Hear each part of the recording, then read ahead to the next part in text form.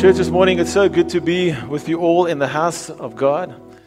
Today we're taking a bit of a break from our series on the book of Acts, which we'll do from time to time as the Lord leads.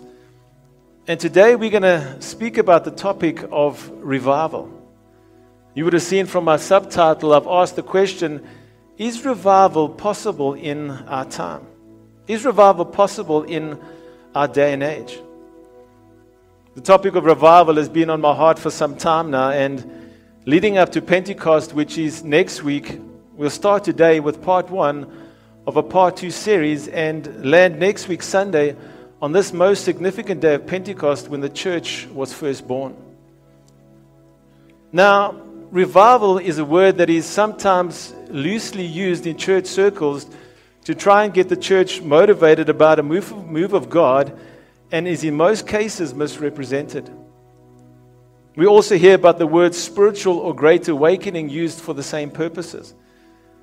And some would say that the distinction between the two words that are often used interchangeably, awakening and revival, is that an awakening is what happens to a culture or a nation, but revival begins with an individual. It begins with you.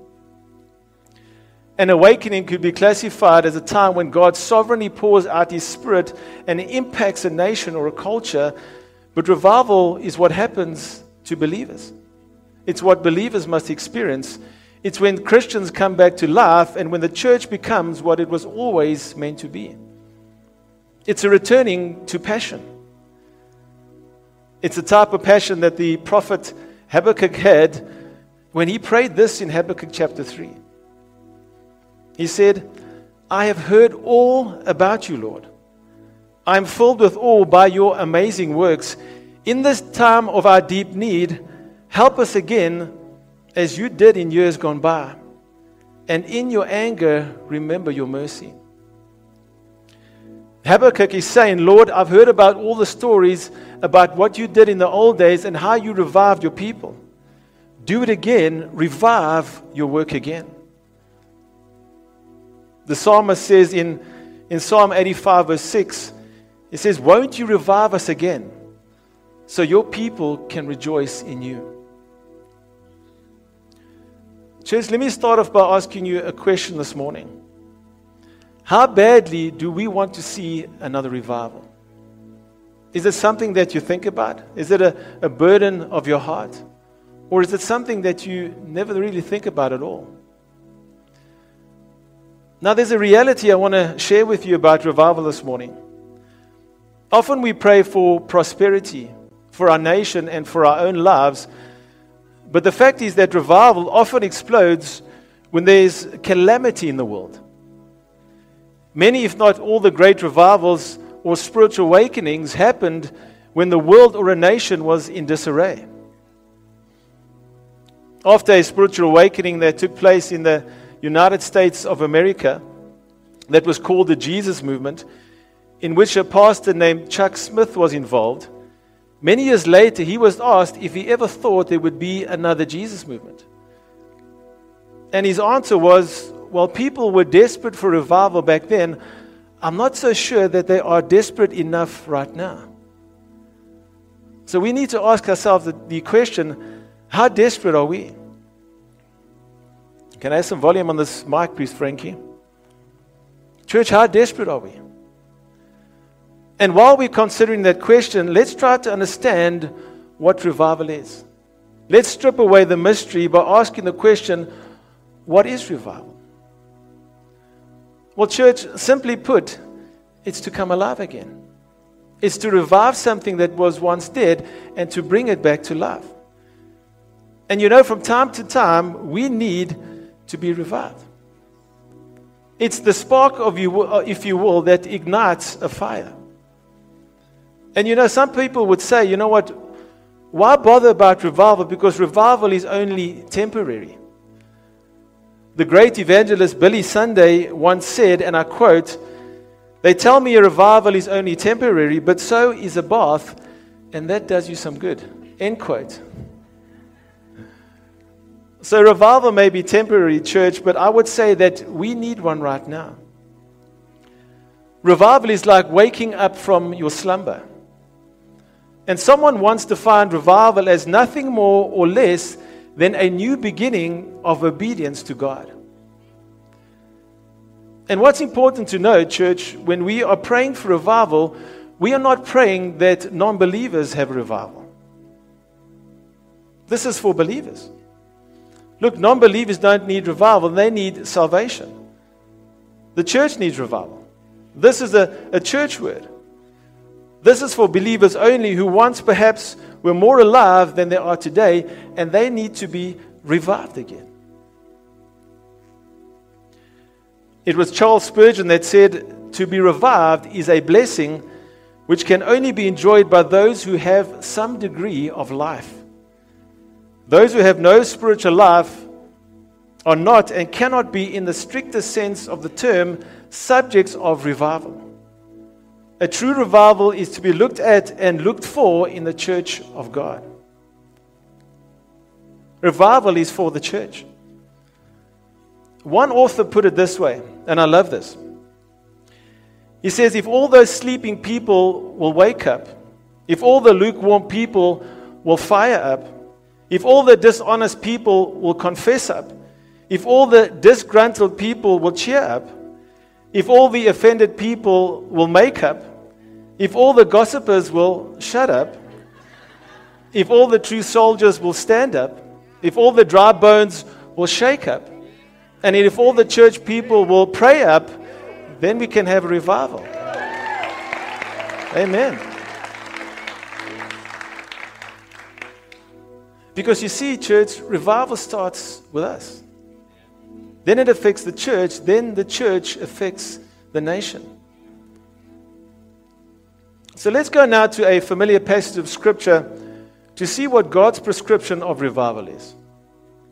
This is something that was given to the nation of Israel and applied to them, but I think in principle it applies to us as well. This is what the Lord says in 2 Chronicles chapter 7. "If my people who are called by my name will humble themselves and pray and seek my face and turn from their wicked ways, then I will hear from heaven and I will forgive their sin and heal their land." So church, we want God to heal our land, right? We want our nation to change. In this scripture, the Lord lays it out for us. And guess where He starts? With His people. A lot of times we want to point our finger at somebody else. We say the issue is in our country. We say, the source of the problems are with our government. But God says the source of the problems are in His house, the church. Notice what He says. "If my people who are called by my name will humble themselves and pray and seek my face and turn from their wicked ways." You see, church, God doesn't say anything about secular culture here. He doesn't say anything about the unsaved world. He's talking to His own people, which is you and me. You see, one of the problems we have in church today is that we have a lot of people running around who think they are Christians that really are not. In fact, the Bible says in 2 Corinthians chapter 13, verse 5, it says, check up on yourselves. Are you really Christians? Do you pass the test? Do you feel Christ's presence and power more and more within you?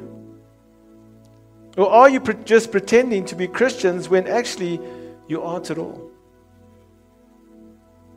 There are some Christians who are living a double life, who put it on a good performance in church. They say all the right things, but they're living a life that is completely contradictory to what the Bible says about how a Christian should be living. So church, when we talk about revival, what do we want to do if we want to see another revival? Let's have a look at a couple of things. Number one, if you want to see revival, you have to humble yourself and pray. If my people who are called by my name will humble themselves and pray. By the way, the word used there for prayer is very interesting. Because of the 12 Hebrew words used in Scripture to express a single verb to pray, the one used here means to judge self habitually. It means to judge yourself on a continual basis. You see, most times we're so quick to judge and criticize others habitually. But the Bible says that we should really be judging ourselves. If we spend less time criticizing others and more time examining ourselves, maybe we would have revival. It starts with you, it starts with me. And you know, church, Jesus didn't say in Scripture that we need to love ourselves. That's what the world will tell you, right? In fact, Jesus says that you need to deny yourself, you need to pick up your cross daily and follow Him. And then here in this Scripture, He says that you need to judge yourself habitually. And in effect, what this means, church, is that we have to sit with a constant realization that we still have a long way to go. Amen? So let me ask you another question. How many of you are completely satisfied with where you are spiritually right now? If you don't think there's any more need for change or transformation in your life, and you're happy with where you are spiritually at this moment, raise your hand. I'm glad no one raised their hands, because no one should. Any Christian who really knows what it is to follow Jesus will always realize that they still have a long way to go. The Apostle Paul said after years of walking with the Lord, in Philippians chapter 3, he said, "My brothers, I do not consider myself to have arrived spiritually, nor do I consider myself already perfect. But I keep going on, grasping ever more firmly that purpose for which Christ grasped me. My brothers, I do not consider myself to have fully grasped it even now. But I do concentrate on this. I leave the past behind, and with hands outstretched to whatever lies ahead, I go straight for the goal. My reward, the honor of being called by God in Christ." That's beautiful. You know, church, it has been said that self-satisfaction is the death of progress. In other words, the moment I think that I've arrived, the moment I think that I've reached the summit, guess what? I'm still really a long way off. You got to keep growing. You got to keep learning so that you can keep moving forward spiritually. Very importantly, when we talk about the topic of revival, it's important to note that you and I cannot organize a revival. We cannot manufacture one. But we can agonize for one in prayer. You know, perhaps we can prepare the ground. We can do that. But better yet, maybe we ought to prepare the ground. Amen? Shall I say that again? We can prepare the ground, but better yet, maybe we ought to prepare the ground. Because did you know that there's never ever been a prayerless revival in all of history? So number one, revival starts when you humble yourself and pray. Number two, if you'll pray and seek His face. Not just pray, but seek the Lord's face. You see, you can say a little prayer that says, "Lord, send revival, amen, let's go get some dinner." Or you can say, "Oh Lord my God, we're seeking you, Lord. We're calling out for you, Lord. We are desperate for you. We need you. Lord, send revival into my life. Send an awakening to our nation." It's effectively a fervent prayer that will not take no for an answer. And you may say, "Well, Pastor, aren't you being a bit presumptuous when you pray that way?" Well, church, when I look at Scripture, Jesus said, "Ask and it shall be given. Seek and he shall find. Knock and the door will be opened." Another translation would say, "Keep asking, keep seeking, keep knocking, press on." Because you see, church, when we pray for revival, we are praying according to the will of God. Did you know that? When you're praying for the salvation of a loved one, you are praying according to the will of God. We need to press forward in our prayer and seek His face, not backing down. Number three, and this is really important, there must be repentance from all known sin. So first, We must humble ourselves or judge ourselves. We need to evaluate ourselves, knowing that we still have a long way to go. Secondly, we pray with passion, with earnestness, and complete dependence upon God. And thirdly, there must be repentance from all sin. Again, God says, if my people who are called by my name will humble themselves and pray and seek my face and turn from their wicked ways. Listen, church, all the praying in the world is not going to help you if you're living in known sin. The psalmist says in Psalm chapter 66, if I cling to iniquity in my heart, the Lord will not hear me. If you're holding on to some sin, that means that God's not going to hear your prayer. The Bible says in Isaiah chapter 59, it says, listen. In other words, pay attention. The Lord's arm is not too weak to save you, nor is his ear too deaf to hear you call. It is your sins that have cut you off from God. Because of your sins, he has turned away and will not listen anymore. Church, to pray and then to live in known sin is like hanging up the phone to heaven. So it starts there, says the Lord. You need to look inwardly. Lord, is there any wickedness inside of me? If so, confess your sins and repent of your sins.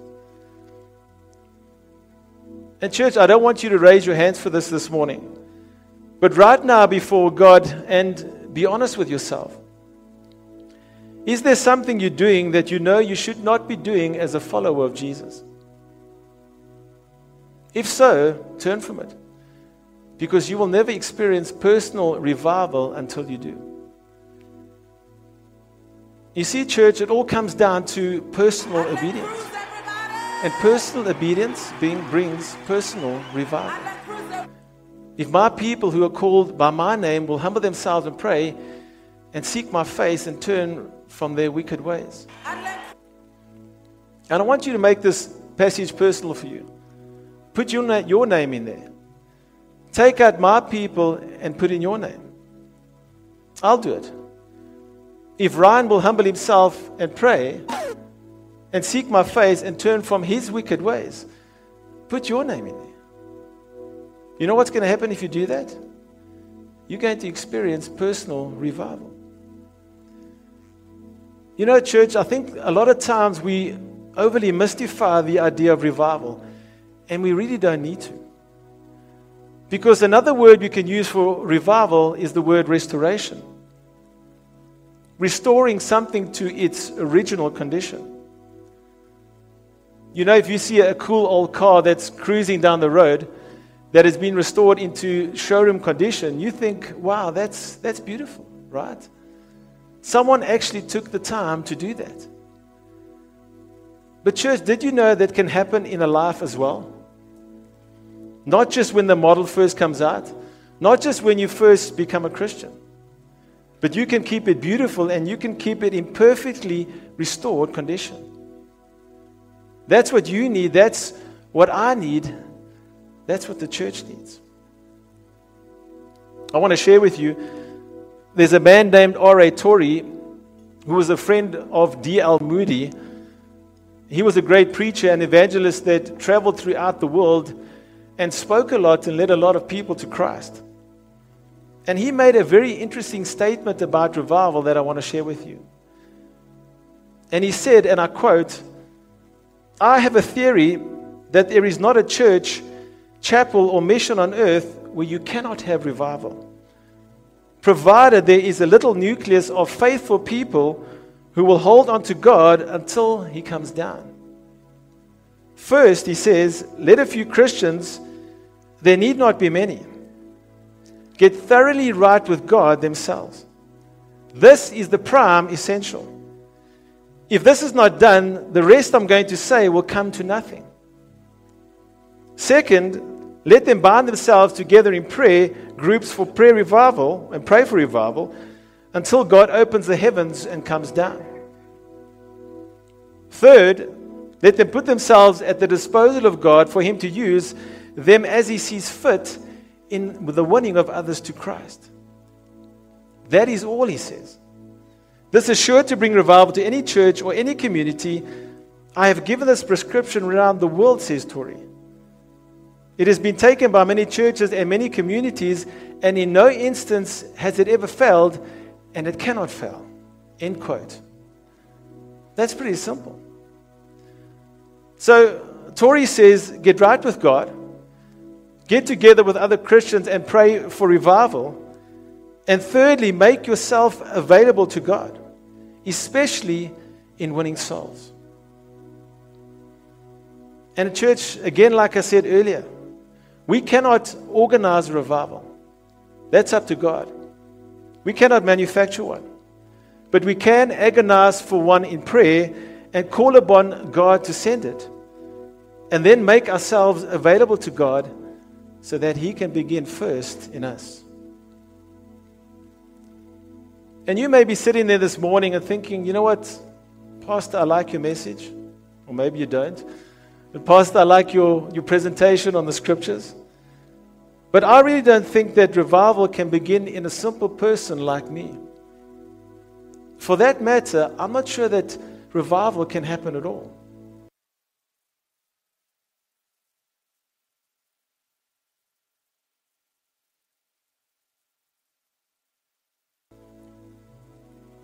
I think Pastor Ronell spoke about it about a year or two ago, but it's worth sharing again. So the story goes that in the 1940s in England, there was a professor by the name of James Edwin Orr. He taught theology at a university in England, and one day he decided to take his students on an excursion to go and see some of the historical sites in England that had some sort of theological meaning and significance. He took them to places that had been very strategic in the building up of the church and in the Christian faith. And one of the places that they visited was the Epworth Rectory. Now, a rectory, another name for a rectory, is a church manse, a place where a minister or a pastor would live. This specific rectory was the home and study place of one of the great the reformers of the church, a man by the name of John Wesley. A lot of the foundational theology we know today and study today came from reformers like him. So John Wesley would study, he would teach, and he would preach, and he would pray that revival would spread out. Not only in England, but right throughout the world. And he and others like him ushered in, through teaching and preaching and evangelism and prayer, some of the great revivals that swept the world at the time. People in masses were coming to know Jesus Christ as Lord, and it was almost like the heavens were opened up in a new way, and revival broke out in a way that made the history books. On the excursion, visited this place, and the professor showed them all around the house. He showed them where he would have eaten, where he would have slept, and the place that he had studied. They even saw some of the little handwritten notes that he had written that had been preserved. And then he took them up to the second floor where the most intimate quarters would have been. And when they walked into John Wesley's room, one of them noticed as they got around to the far side of the bed that there were two small patches that had been pressed down into the carpet. And the student asked the professor, what are these two patches? The professor explained that it is said that those two patches were the actual places where every morning, not just for several minutes, but for several hours on end, John Wesley would plant his knees right beside his bed, and he prayed so long and so hard for revival that his knees had actually imprinted themselves into that carpet. The students stood there in amazement for a few moments. Then they left the house to go and get onto the bus so that they could go to the next stop. Professor Orr took a quick head count and realized that one of the students was missing. So he went back into the rectory and looked around the house, and then eventually upstairs in John Wesley's bedroom, he found the student who planted his knees down in those same well-worn patches on the floor, and he could hear the student praying, "Lord, do it again. Lord, would you do it again, and would you do it again with me?" He went to the student and gently touched him on the shoulder and said to him, "It's time to go." And rising from his knees, Billy Graham went and joined the rest of the students on the bus. And church, I want to close by saying, what would happen today if there were some people in this church that were brave enough to say, "Lord, would you send revival and would you start with me?" People that would say, "Lord, I'm not okay by just being called a Christian in title, who's just a good person, but isn't a person who's completely sold out for the sake of the gospel of Jesus Christ. Lord, would you make it so that I'm different and unique and set apart and filled with the Holy Spirit to do your work. Lord, would you do it again and would you start with me?" Church, let today be the day where we earnestly pray for revival, where the Holy Spirit breaks out in such a way and so fully that there is not one person that walks the face of this earth that will not know that there is a God and that He sent His Son, Jesus Christ, to save us from our sins, and that He is the way, the truth, and the life, and no one comes to the Father but through Him. Lord, would you do it again? And Lord, would you begin with me? And church, as we close in prayer this morning, if you would bow your heads with me. If you say today, you want a personal revival, and you want the Lord to start a fire in you that will not only change you, but those around you. If you desire to commit all of yourself to the Lord, not just in word, but in action also. If you say, "Lord, send revival and start with me," then I want to ask you to raise your hand and pray this prayer after me, if that's you.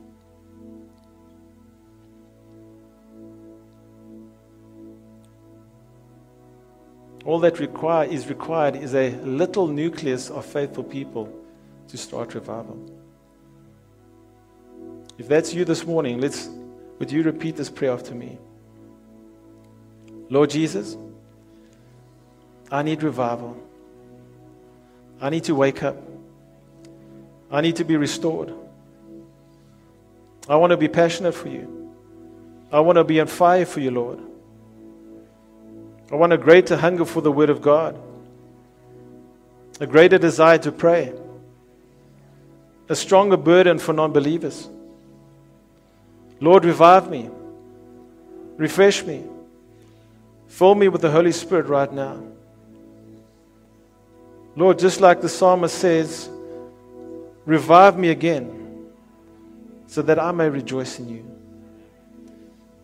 And let me take practical steps to do what honors you each and every day. We pray this in the mighty name of Jesus. Everyone said,